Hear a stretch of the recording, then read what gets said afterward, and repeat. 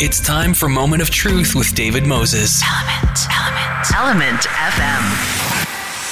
Today on Moment of Truth, we are going to revisit an interview I did with Crystal Shawanda back in June of 2020 in the middle of the pandemic and just after the release of her latest album, Church House Blues, which is, of course, now been nominated for Juno in 2 categories, and they are the Best Indigenous Album or Group of the Year as well as Best Blues Album of the Year. I caught up with Crystal. She was in Nashville at the time of our conversation. It was a real pleasure to speak with her, reflecting on life and life during the COVID lockdown, as well as her time back on Manitoulin Island in her home community, and also talking about the new normal. What's the new normal like? And congratulations to Crystal Shawanda on her 2 nominations for Junos. And Crystal, of course, is nominated for Best Indigenous Artist or Group of the Year, along with our very own Julian Taylor. And we'll be having a conversation with Julian coming up very shortly on his nomination and his album, The Ridge. Don't miss that. But let's get back to Crystal Shawanda and my interview that I did with her back in June of 2020. A lot of people I've heard say they don't want to go back to the way things were. Have you heard that? Yeah, I actually just said that yesterday. I was telling my husband, he's my guitar player, my producer. So we go on the road together as a family. And even though we're together as a family, I was telling him, it's been such a blessing to just slow down. And I've been touring nonstop for the past, since my first country album, Dawn of a New Day, came out. I've been nonstop living on the road. And even though I get to take my family with me, it's nice being home and it's nice being still. And, I'm looking at the positive side of things because if you focus on the negative, it's going to drive you crazy. Yeah, and that is, I guess, what's happening to some degree because it has been, as you say, it's been quite a while now. We're into our 2nd month. Are we getting into our 3rd month? I don't even know what the days are anymore. To be right? It all starts to blend together, It does, but, speaking of blending together, I just want to go back to Wiki for a second. For people that don't know what we're talking about, Wikwimikong is up on Manitoulin Island. And Manitoulin Island is one of the most beautiful places that you could ever go. If you've never been to Manitoulin Island and you're in Ontario, well, you are missing something. You definitely have to get up to Manitoulin Island. There's something special about that place. And Wiki is a great place. They have usually they have an annual powwow every year. I guess this year they're not holding it. No, this year they had to call it off. So, because of everything, they want to, be safe and with everything. But yes, it's a beautiful place and I highly recommend going. It's actually the largest freshwater island in the world.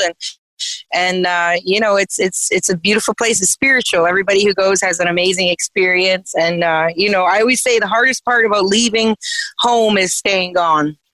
I'm glad you mentioned that it is the largest freshwater island in the world. I don't think a lot of people know that. Just the ferry ride there, unless you're, of course, driving around to the north and coming down, but the ferry ride is a nice ferry ride for about an hour and a half or so. It reminds me very much of the West Coast going from the mainland over to Vancouver Island. It's about the same amount of time. Yeah, it actually reminds me of that. We go out to Vancouver Island a lot for shows, so it actually reminds me of that. It's been interesting and quite a blessing doing the promotion for my new album from my hometown. I've been doing all my interviews, even the face interviews on the phone and stuff like that. And I shot my promotional video for the new album there, and I did my latest music video there. So it's kind of funny, because of this pandemic, my hometown has ended up in my promotion more than it ever has in my whole life. That's great. The blues, you're big on the blues. I was reading a little bit about your history, and up in Wiki when you were there, your brother, I guess your older brother, used to play the blues a lot, and you used to strain to hear the songs as he was listening to this stuff because your mom and dad raised you on country. Yeah, definitely. I was a, closet blues singer. My parents, they listen to country music, but my brother always listened to a lot of blues music. And so when nobody was home, or or just kind of, I would go down in the basement and I would kind of practice singing these songs. I was just always kind of curious. I wonder if I could do that. And I was always just kind of drawn to the sounds of the blues, and so that was something that I used to do a lot. I was just kind of curious. And so I would try to sing a song like an Etta James song, and then I'd be like, oh, I could do that too. And, so I was always kind of trying to, figure out my voice. I'm always evolving, always teaching myself new things, how to sing and stuff like that, and seeking out new voice teachers. And and the blues did that for me, and it just felt very natural. And so, we were, in the middle of recording our third country album, and I was sitting there listening to all the songs, and I just realized that I didn't really like anything I recorded. I think I realized that I was chasing radio. I was recording songs that I thought radio might like, and I just didn't like the way that felt. So, we wrote a bunch of new songs and put out a blues album out there. And at the time, I was heading my own record label. So I thought, isn't this why we started our own record label? So we could be as creative as we wanted. And that's what we did. And we released my first blues album, and now we're at our fourth. So I haven't looked back. For me, it's felt like letting the bird out of the cage, and now I can't put her back in.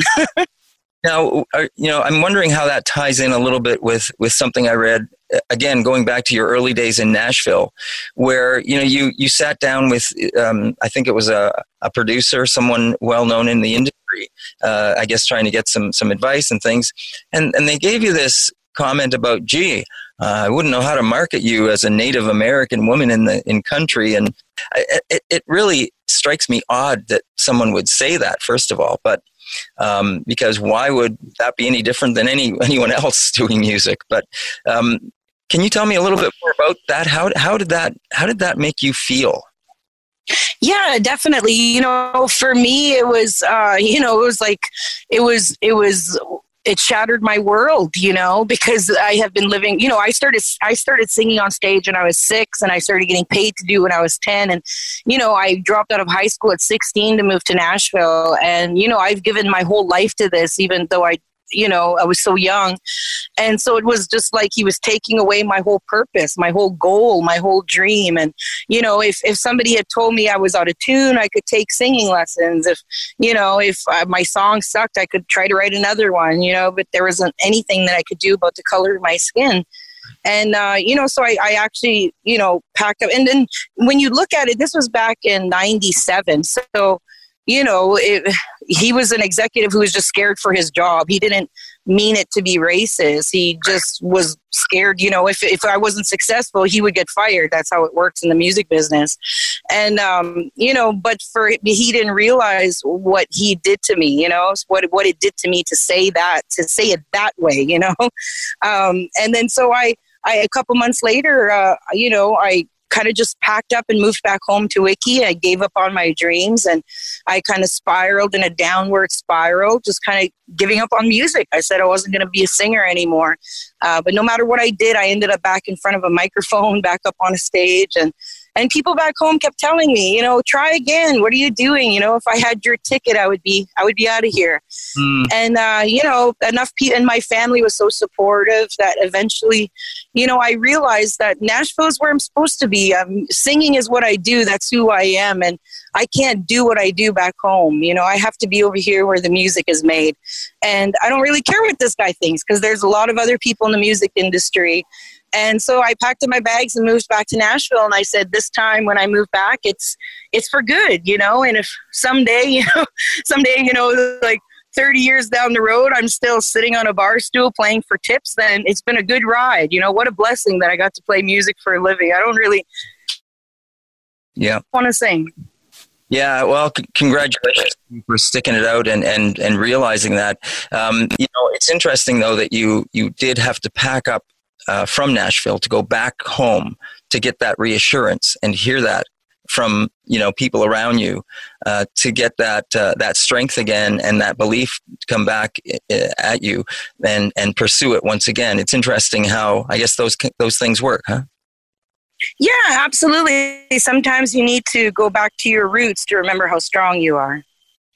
Now, I remember also reading that in some ways, I don't know, does this tie in with the current situation in the world that is going on, not just with COVID-19, but other things that have been happening recently? Your first, I guess, the start of your real blues was the whole world's got the blues, and that specific song that you wrote was headlines or just the news of the day was making you thinking things were just out of hand. Yeah, that's exactly what happened. I was just watching the news and I just felt overwhelmed. I felt so helpless. Like I wanted to help people, and there's nothing I can do. All I can do is write a song and hopefully it comforts somebody. Hopefully it heals somebody. Hopefully it makes somebody say, okay, you know what? Like, things are really scary out there and things are really depressing and bad, but there's also a lot of good stuff. And music is, one of the art forms that's going to help us get through. We're all going to get through it together, even if we don't know each other. It's art that connects us. It's music, it's radio, it's TV. These are the things that, unite us. And, everybody's a little scared out there, but, unfortunately, the song stays relevant, and it would have been relevant 30 years ago, 40 years ago, 50 years ago, unfortunately, the world is always going through something all over the world. And I really wanted to write a song because sometimes, when we think about the unfortunate thing we're going through, sometimes we forget that everybody's going through something. Every country out there, every race, every color of people, everybody's got their thing that they're dealing with. And, and sometimes we don't know what somebody else is going through and we assume we're the only ones. And so that's what I really wanted to show was, we all have our blues and we're going to get through it though. You said music was therapy. Oh yeah, it's absolutely great therapy. I meant it as a compliment when I said cheap therapy. It definitely, music has always gotten me through, whether it's listening to it or writing it or singing it. When I'm writing music, is because I'm trying to get something that's been weighing me down out of me. And when I'm singing on stage, it's a release. I put every bad day that I've been having into that performance, every beautiful day I've been having into that performance, and I just let it all go, all my fears, all my hopes, all my cares, and people feel it, because that's the thing about my live shows is that I'm known for is the emotion that I put through, and I personally connect with my fans on a very personal level, and so, and I grew up that way. I watched my mom singing along with Loretta Lynn records, like somebody finally understood her, and that's how this all started. I just wanted to grow up to be that for other people. That connection you said you have with your audience, that personal connection, I think it really comes through in your songs, in your recordings. You said your husband is your guitar player and your producer? Yes. We've been married now for 17 years. We actually met here in Nashville at Tootsie's Orchid Lounge. He was playing in the band after me, and it was love at first sight. We started writing and playing music together, and we've been together ever since. Nice. Well, congratulations. But I want to congratulate him too. Please let him know, fabulous. The latest album, Church House Blues. Wow.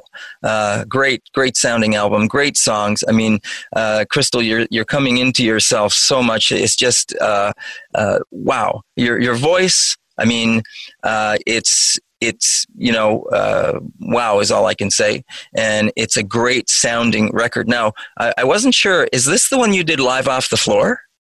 No. This is one, the last album, Voodoo Woman, was the one we did live off the floor. Voodoo Woman was done all those songs were done in one take. And then this one, we took our time with, I signed a record deal with True North Records, and they've been guiding us through this whole thing, and it has felt so good. Like both me and my husband, like he's the producer and I'm the artist, and we used to co-produce everything, but this album I said I wanted to step back and go back to just being a singer again, and he produced the album, and so everything we did, we would hand it into the label. They would give us their ideas and their pointers. And it's been such a blessing, like, you know, because when you're doing everything on your own from your own label, it's like you're just shooting in the dark. You don't know if you're doing it right.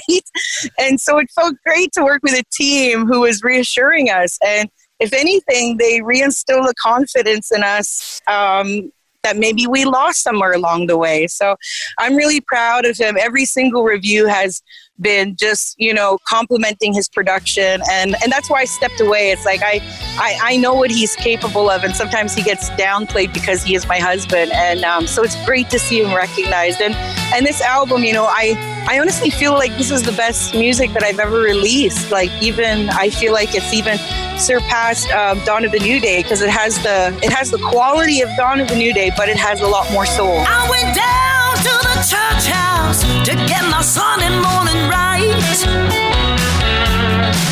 I went down to the church house to get my Sunday morning right. I caught him dancing in the house like that roadhouse we played last night. Ooh, that preacher, he was shaking like little Richard on speed. That piano player dancing up on his feet like Jerry Lee. While that big church mama was singing a song right to me. She sang Lordy, Lordy, Lordy like the bartender's last call. Yeah, she sang Lordy, Lordy like the bartender's last call. Church house and roadhouse after all. There's temptation in the bottle, redemption in the Bible. Don't matter what song you sing, whether you're dancing in the aisles or dancing on the tables. Let's see what Monday morning brings. And that's what I think makes this album so special. You know, even a lot of my fans have been sending me messages asking me, is your voice stronger? And, you know, that makes me feel so good, because I've been really pushing myself as a vocalist to evolve. And, you know, I'm not done yet. I'm not done learning yet. So I'm really excited about this album. It's getting the best reviews we've ever gotten. And we debuted on number 3 on the blues charts, and you know, we've been there for the past 6 weeks, and then it went back down to 16, and then today it went right back up to number 4. So we're really excited.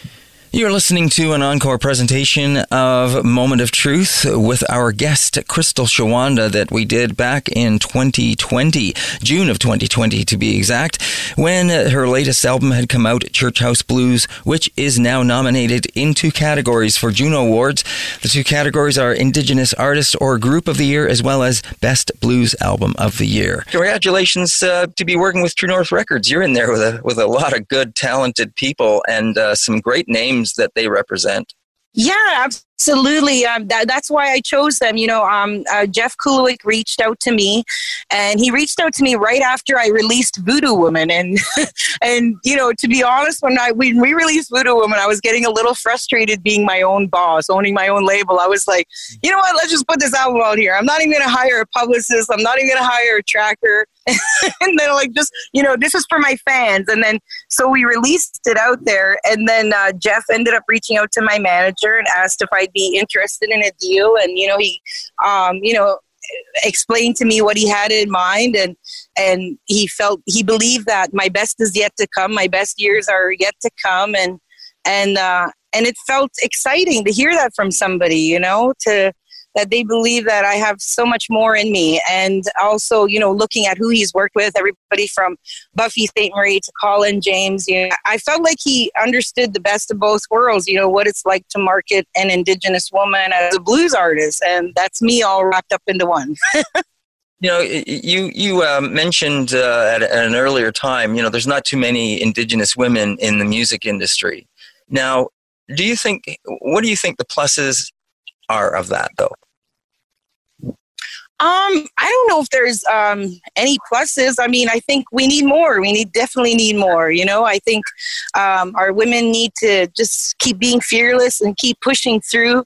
I know of a lot of awesome female Indigenous artists out there who are constantly working at it and grinding and, you know, writing great music and trying to figure out the music industry and how to push it out there. You know, I'd love to see a lot, you know, there's a lot of great artists, but I'd love to see even more Indigenous women trying to get into, you know, the business side of the music business. You know, I don't think a lot of women realize it's like, you know, maybe you love music, but you're not a singer or a songwriter, you know, but you can get into the business side of things if you're a fan of music and you're passionate about it. You know, I'd love to see more of that, because I don't think I've ever seen an Indigenous woman on the business side of things. And that's why I started my own record label when I did, is because I wanted to prove that it could be done. That's an option for women, Indigenous women. And I wanted to prove that. So that's what that was all about for me.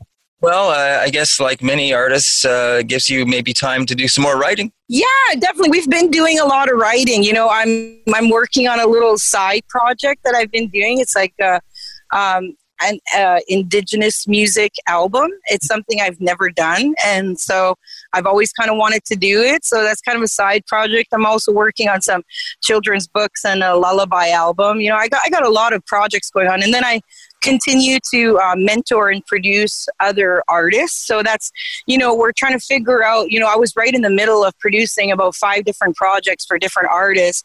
And, you know, so we're just trying to figure out how do we continue to finish these albums, even though we can't see each other. So we're working on that. So I'm always producing other artists. It's something I love to do. But yeah, so, you know, just trying to stay in, you know, right now our main focus is just promoting the new album. You know, it's funny. There's a song on the album called Bigger Than the Blues, and we wrote the song about depression, but, you know, the song has been getting a lot of attention because, you know, everybody's feeling the isolation of this whole quarantine business. And so, you know, we've been staying busy just with stuff like that. When you spend too much time in your troubled mind, there's no peace you'll find, just the blues. And you work so hard just to find a smile, but it's been a while, that's the truth. That's nice to hear. I'm glad to hear you mention those other projects you're involved with, like the children's and the Indigenous album, and other artists. You said you're busy sort of helping other artists. So it sounds like you're doing okay. Yeah. Everything's, you know, we take everything one day at a time through this whole pandemic thing, you know. The advice I've been giving to people is take it one day at a time, because if you think too far ahead and you keep wondering about when things are going to go back to normal, you're going to depress yourself and drive yourself crazy.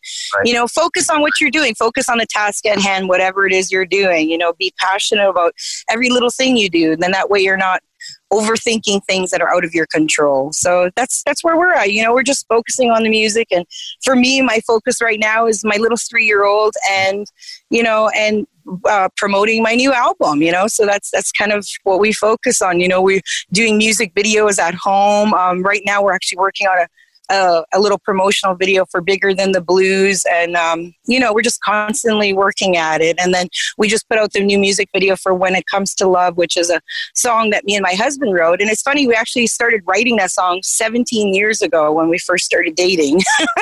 And then we just kind of worked on it over the years, and we finally felt like we were ready to share it, and it turned out to be one of the favorite songs of the label on the album, you know, and most of the songs are songs that I wrote or co-wrote.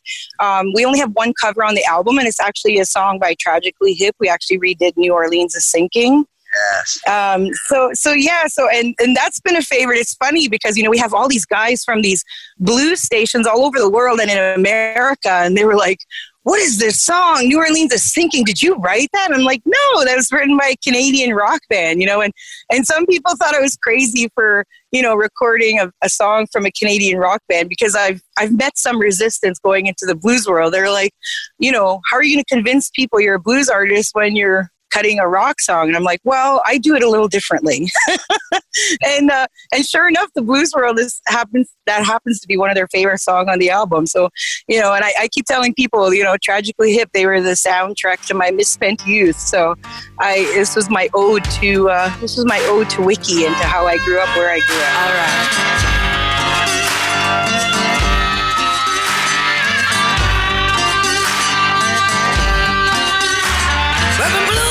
On the street, loose and complete, under skies all smoky blue-green. I can't forsake a Dixie dance shake, so we dance the sidewalk clean. My memory is muddy, what's this river that I'm in? New Orleans is sinking, man, and I don't want to swim. As they said, and yeah, what a great version of the song New Orleans is Sinking. It is really good. So I'm glad you mentioned that. I appreciate it. Crystal, it's been a pleasure speaking with you, and I'm so happy that you took time to call in and spend a little bit of time with us and tell us what you're up to. And all the best to you with the Church House Blues, the latest album, you and your husband, as well as your 3-year-old. As a parent, I know what that's like, and it's wonderful to have them at such a young age. They can teach you so much. Yeah, definitely. Well, she's part of the show now. She usually joins us on stage in our live shows. Everybody knows Jaja now. So thank you so much for squeezing me in today. I really appreciate the support, and you all stay safe and take care. All right, you too, and thanks once again. Chimigwech. Thank you. Chimigwech. Bye-bye. Bye-bye. You've been listening to a special encore presentation on A Moment of Truth. I'm your host, David Moses, with our guest, Crystal Shawanda, who is nominated in 2 Juno 2021 categories, including Best Blues Album of the Year, as well as Best Indigenous Artist or Group of the Year. We're going to go out with a little bit more of Crystal Shawanda and Church House Blues. Don't go away. We're going to be right back with Nick Godsu right after this.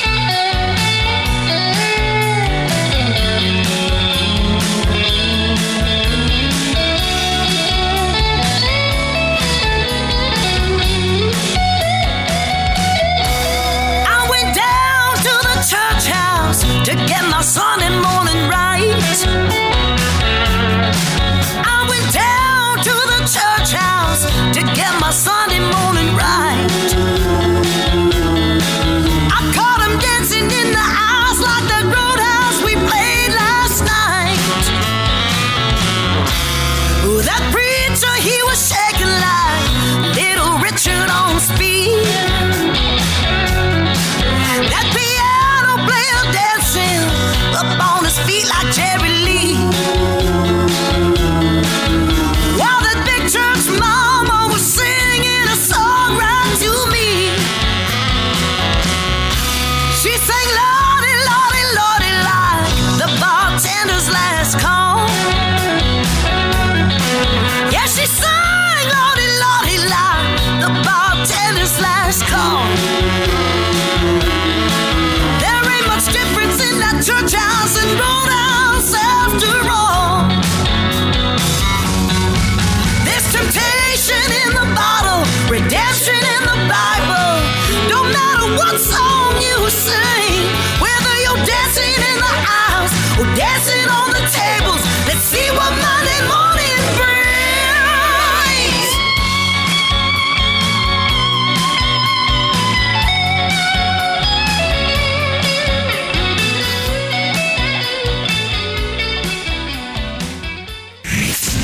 Now back to Moment of Truth with David Moses.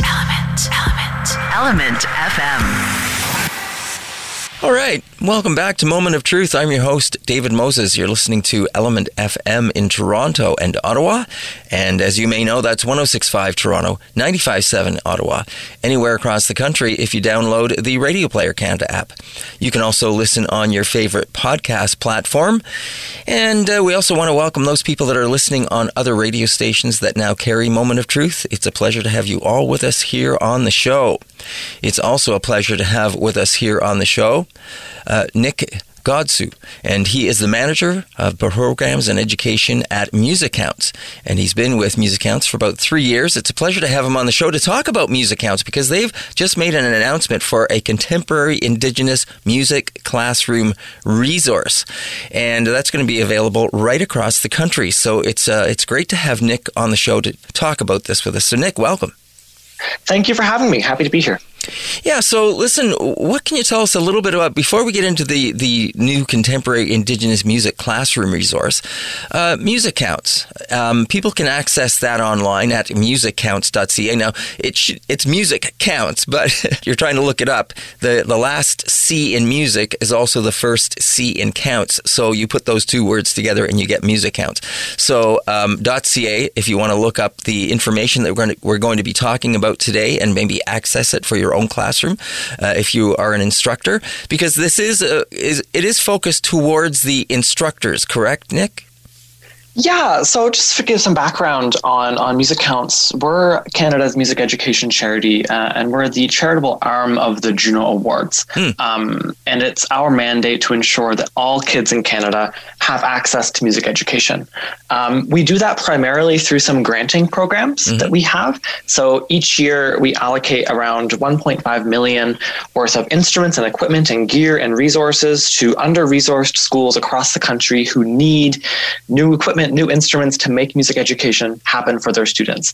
And we're actually gearing up to make a $1 million announcement through one of our funding programs that will be coming up here in the next couple of weeks, which we're really excited about. So that is, one of the main ways that we support music education, because obviously instruments are very expensive. So we try and, close that gap through providing funding.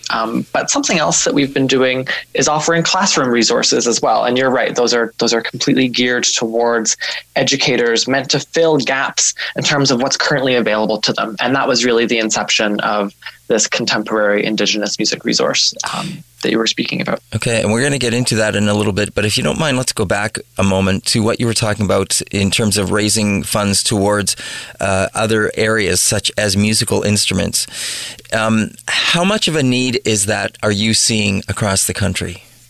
It's huge. Every year we receive, several hundred applications from schools across the country who simply do not have the materials that they need to offer their students an inclusive music education. Some schools are working with instruments that are 30, 40, 50, 60 years old, really pushing this equipment to their limits. A lot of schools don't have instruments that align with the needs and interests of their students. And a lot of schools don't have any musical instruments at all. And that's really the most stirring part of it, because of course, there's province-mandated curricula for music education, but in these applications that we receive, there are so many schools that simply don't have instruments. So that's why these programs exist, to close that gap and to really energize these schools with some new instruments and equipment so that they can offer their kids, meaningful and, just stronger music education programs. So through our Band-Aid program, schools can request up to $15,000 worth of new musical instruments and equipment for their school. As you were talking there, I couldn't help but think about the people that are on that committee that are looking at these applications that come in every year, trying to make the choices of where they should be putting their support. You're telling me. Yeah, it's a huge challenge because, of course, we never get an application where they don't need the help. Right. Yeah. Music education in all schools is usually at the bottom of the funding list, right? So for us to have to decide among all of the applications we receive, all of them need new instruments. And usually depending on the year, we're only able to support between 1 in 5 and 1 in 7 applications we receive. So it's extremely difficult. And that's why, we're committed to continuing to raise funds to continue to close that gap and make sure that, every year we say no to less and less schools that apply. That's the ultimate goal. Yeah, for sure. And the other thing, I guess, is we all know the value of music. We all know how it can, it has so many values to raising and educating kids in other areas. It spills over into other learning areas. Well, that's the thing, right? And that's why it's so, so frustrating sometimes, especially for music teachers, because we all know how valuable music education is. The benefits of access to music education are so well researched. Yeah. There's no question. But to see music programs across Canada struggle because they don't have the resources to make it possible for their kids, it's really unfortunate. And, we always kind of joke at Music Counts and say, in a perfect world, we wouldn't have to exist. Schools wouldn't have to apply for our grants to make music education possible for their students. But for now, we do have to exist. And we're really trying to make sure that the schools that serve the most in-need youth, the schools that face the most barriers, that we're prioritizing those schools and making sure that they have equipment, because we don't want any kid to miss out on the opportunity to access music education. Yeah. The other thing that comes to mind is a number of years ago, I had an opportunity to go up to Attawapiskat in Northern Ontario, and they have a brand new, beautiful school. They have a music department area. They have no instruments. Yeah, I know. It's a shame. And, and that's the challenge with those really rural communities too, right? Is, the shipping costs can just be astronomical. Right.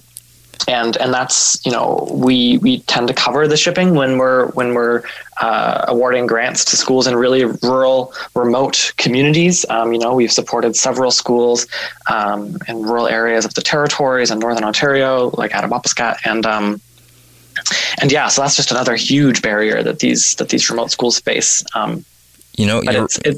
Sorry, go ahead. No, I was just going to say, you're right. That's another element we don't think about. Get the instruments, but now you got to get them there. It's the transportation and delivery system that also needs to be involved with this. So, yeah, costs all over the place. Yeah, for sure. Nick, the other thing that comes to mind now as I'm sitting here looking at my own equipment in front of me as we're talking, has it changed in terms of the kind of equipment you're looking for? More software-based now? Yes. So the Music Counts Band-Aid program, that's our main funding program for school music programs. Although it's called the Band-Aid program, it certainly does not exclusively support band programs. We support any approach to music education, whether that's music production equipment, electronic music making, iPads for schools that have music recording programs, schools that have Indigenous youth who want to, build traditional drums and stuff like that. Any approach to music education is supported.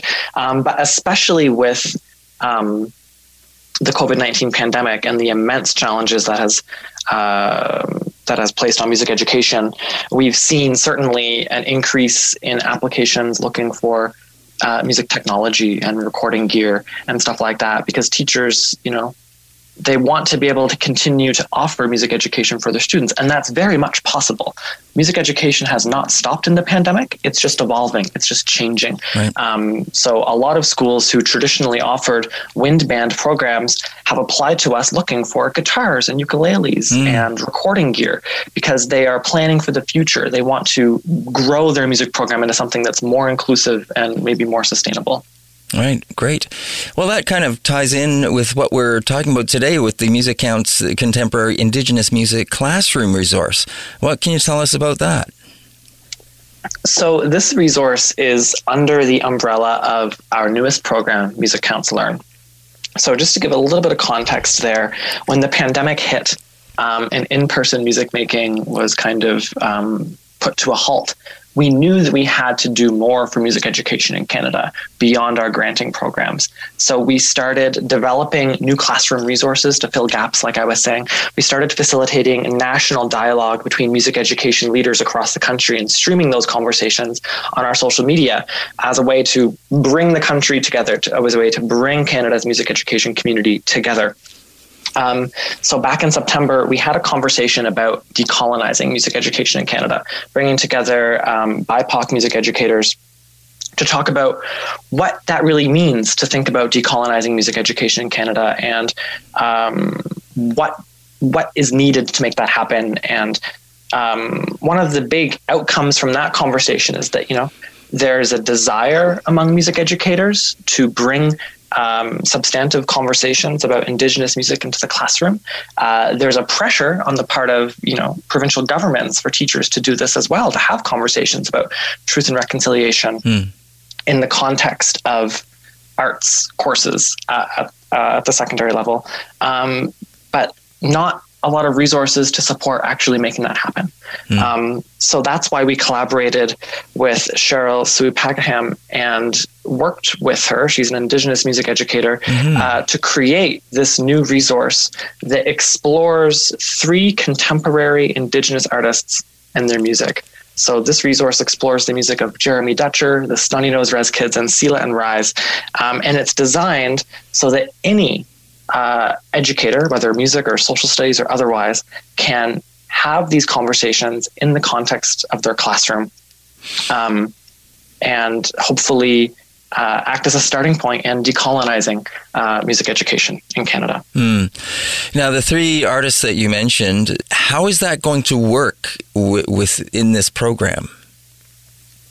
Yeah, so one of the things that, I know Cheryl was most excited about in working on this is that there's kind of a conception out there that Indigenous music is stuck in the past, that it's all kind of throat singing and powwow drums. But what this resource really focuses on is the contemporary diversity, the musical diversity of Indigenous artists in Canada. So I think it'll be really exciting for both teachers and students when using this resource to learn that contemporary Indigenous music is rap and hip hop. It is classical music. It is electronic dance music. So I think that by including all of these different genres in the resource, it will kind of combat that maybe archaic understanding of what Indigenous music is, and will also hopefully meet students where they're at, and hopefully I'm hoping that when students are learning about the music of Stony Nose Res Kids, for example, that will really resonate with them to be, listening to rap and hip hop in the music classroom and talking about that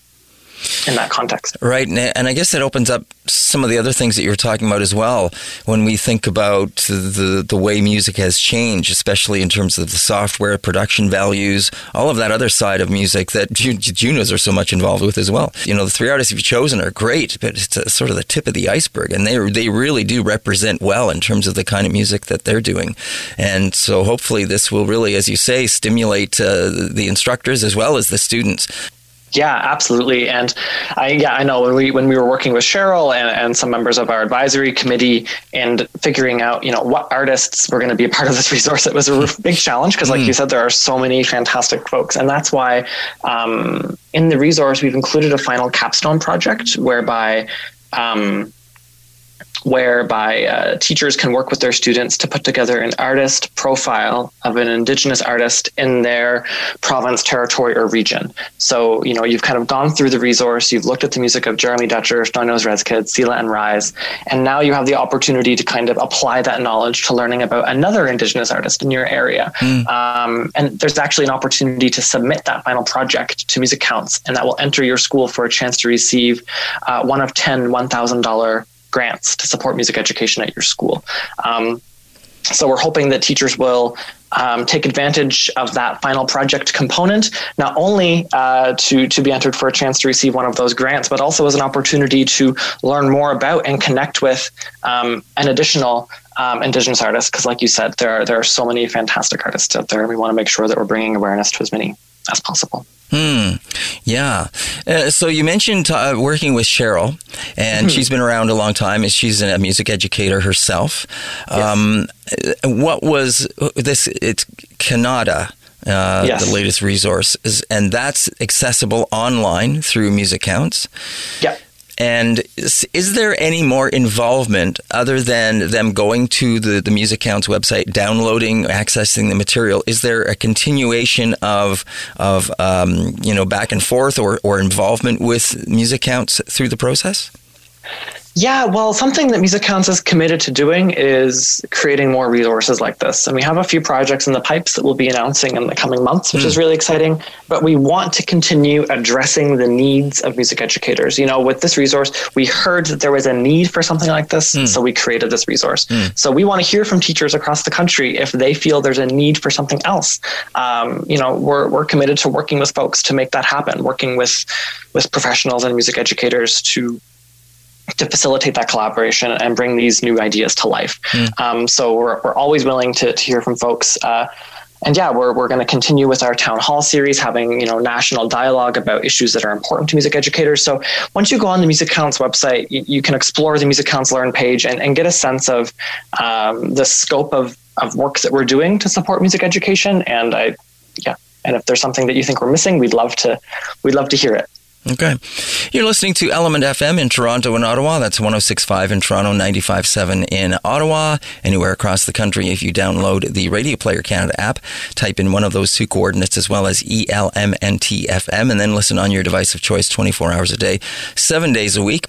My guest here on the show is Nick Godsoe. He is the manager of programs and education at Music Counts, and he's been with Music Counts for about 3 years. We're talking about the new contemporary Indigenous music classroom resource that they have come out with, and it's available to class instructors across the country by going to the musiccounts.ca website, where that material can be accessed. You can find out more also about Music Counts there. And as Nick was saying, some pretty exciting stuff, Nick, that you've got going on beyond this, as you just mentioned, about the opportunity for class and schools to submit some of the things that they work on, and then have a chance to receive, would you say one of 10 $1,000?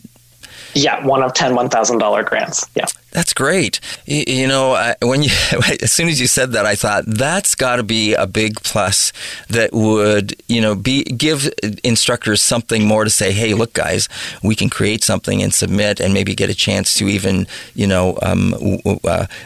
a grant that we can even buy some more equipment later. I'm sure that kids, and this is for, what grades does this cover, by the way? This covers grades 7 to 12. Okay. And I'm sure that would be very exciting for them to have something to look forward to.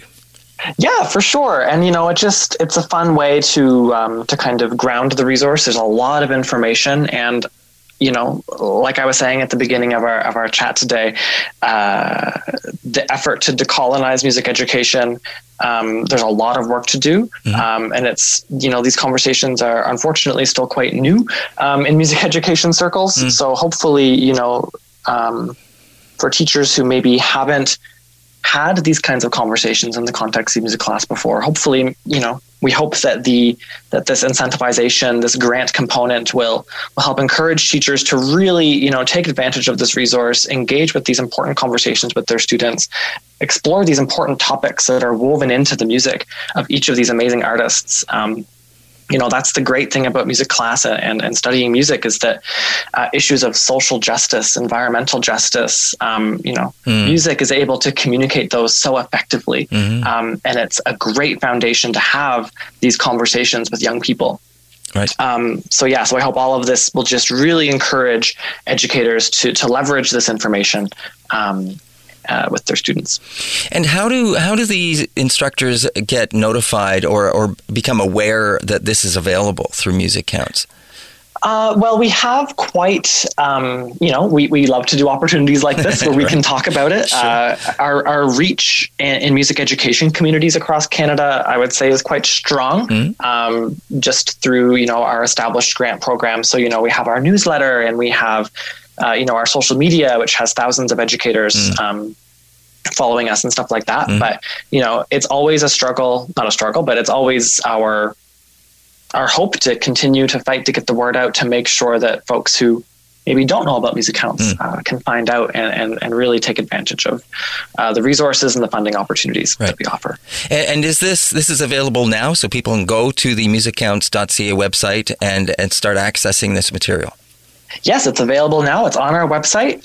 The other thing that I'd love to add is that, in addition to the physical teacher guide, which includes all of the information that you need as a teacher to get started in teaching this content to your students, it's full of different kinds of student activities that get students thinking and discussing and researching and creating, stemming from this music. Each of the artists involved also created a behind the music video where they're talking about themes about their music that are addressed in the resource. So these are tools that the teachers can use to make sure that perspectives are being appropriately represented, and to make sure that, when you're talking about the music of these artists, you can show this video and make sure that, the stuff is coming directly from the mouth of the artists themselves. So we're super, honored to have all three of the artists and groups having donated their time to make those videos, because I think it really elevates the project. Yeah, absolutely. And I guess it would be also hopefully exciting for the students to actually see the artists themselves talking about this and engaging in the process with them. Yeah, absolutely. Absolutely. Now, is there a time limit on this in terms of when it will be available until? Does it end at a certain point? No, the resource itself will be available indefinitely, and we're going to continue to, as we receive feedback and stuff like that, to make revisions and amendments. So the resource itself will be here forever. The current, incentive piece for those grants, that will end on May 24th. So that's more of like a this semester thing. Right. You don't have to do the resource this semester. It'll be there next semester if you want to do it then. But if you're interested in getting entered for a chance to receive one of those grants, you need to submit that final project by May 24th. Okay. Now, what about who can access? And what I mean by that is this. Is it public, private? What about independent teachers that have instructional classes? Are they able to access this as well? Yes, it's on our website.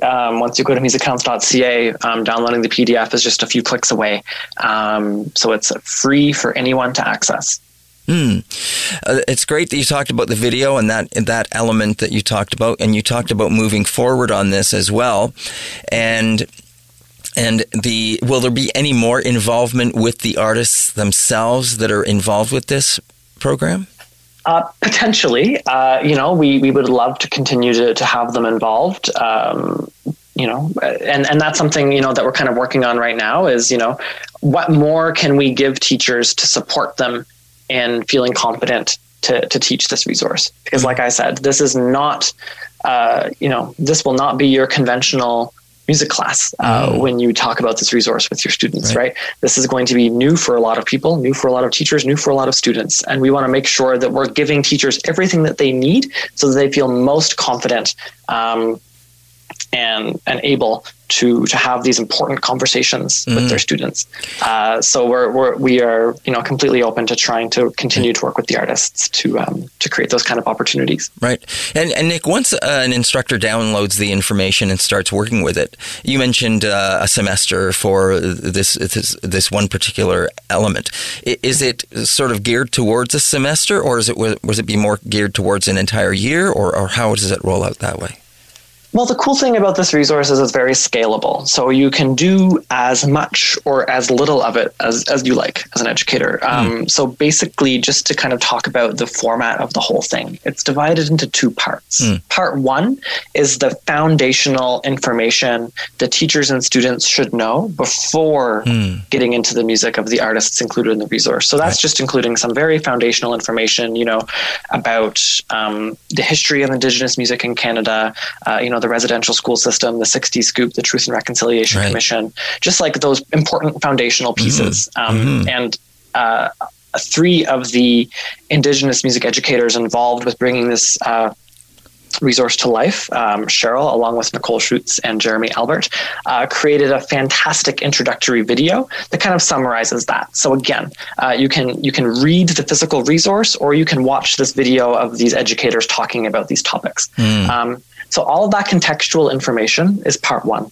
Part two is, divided into chapters devoted to each artist. And within those chapters, there are, between 3 and 5 student activities per artist. So you can kind of go through and do them all in order, or you can just do one activity by one artist if you want.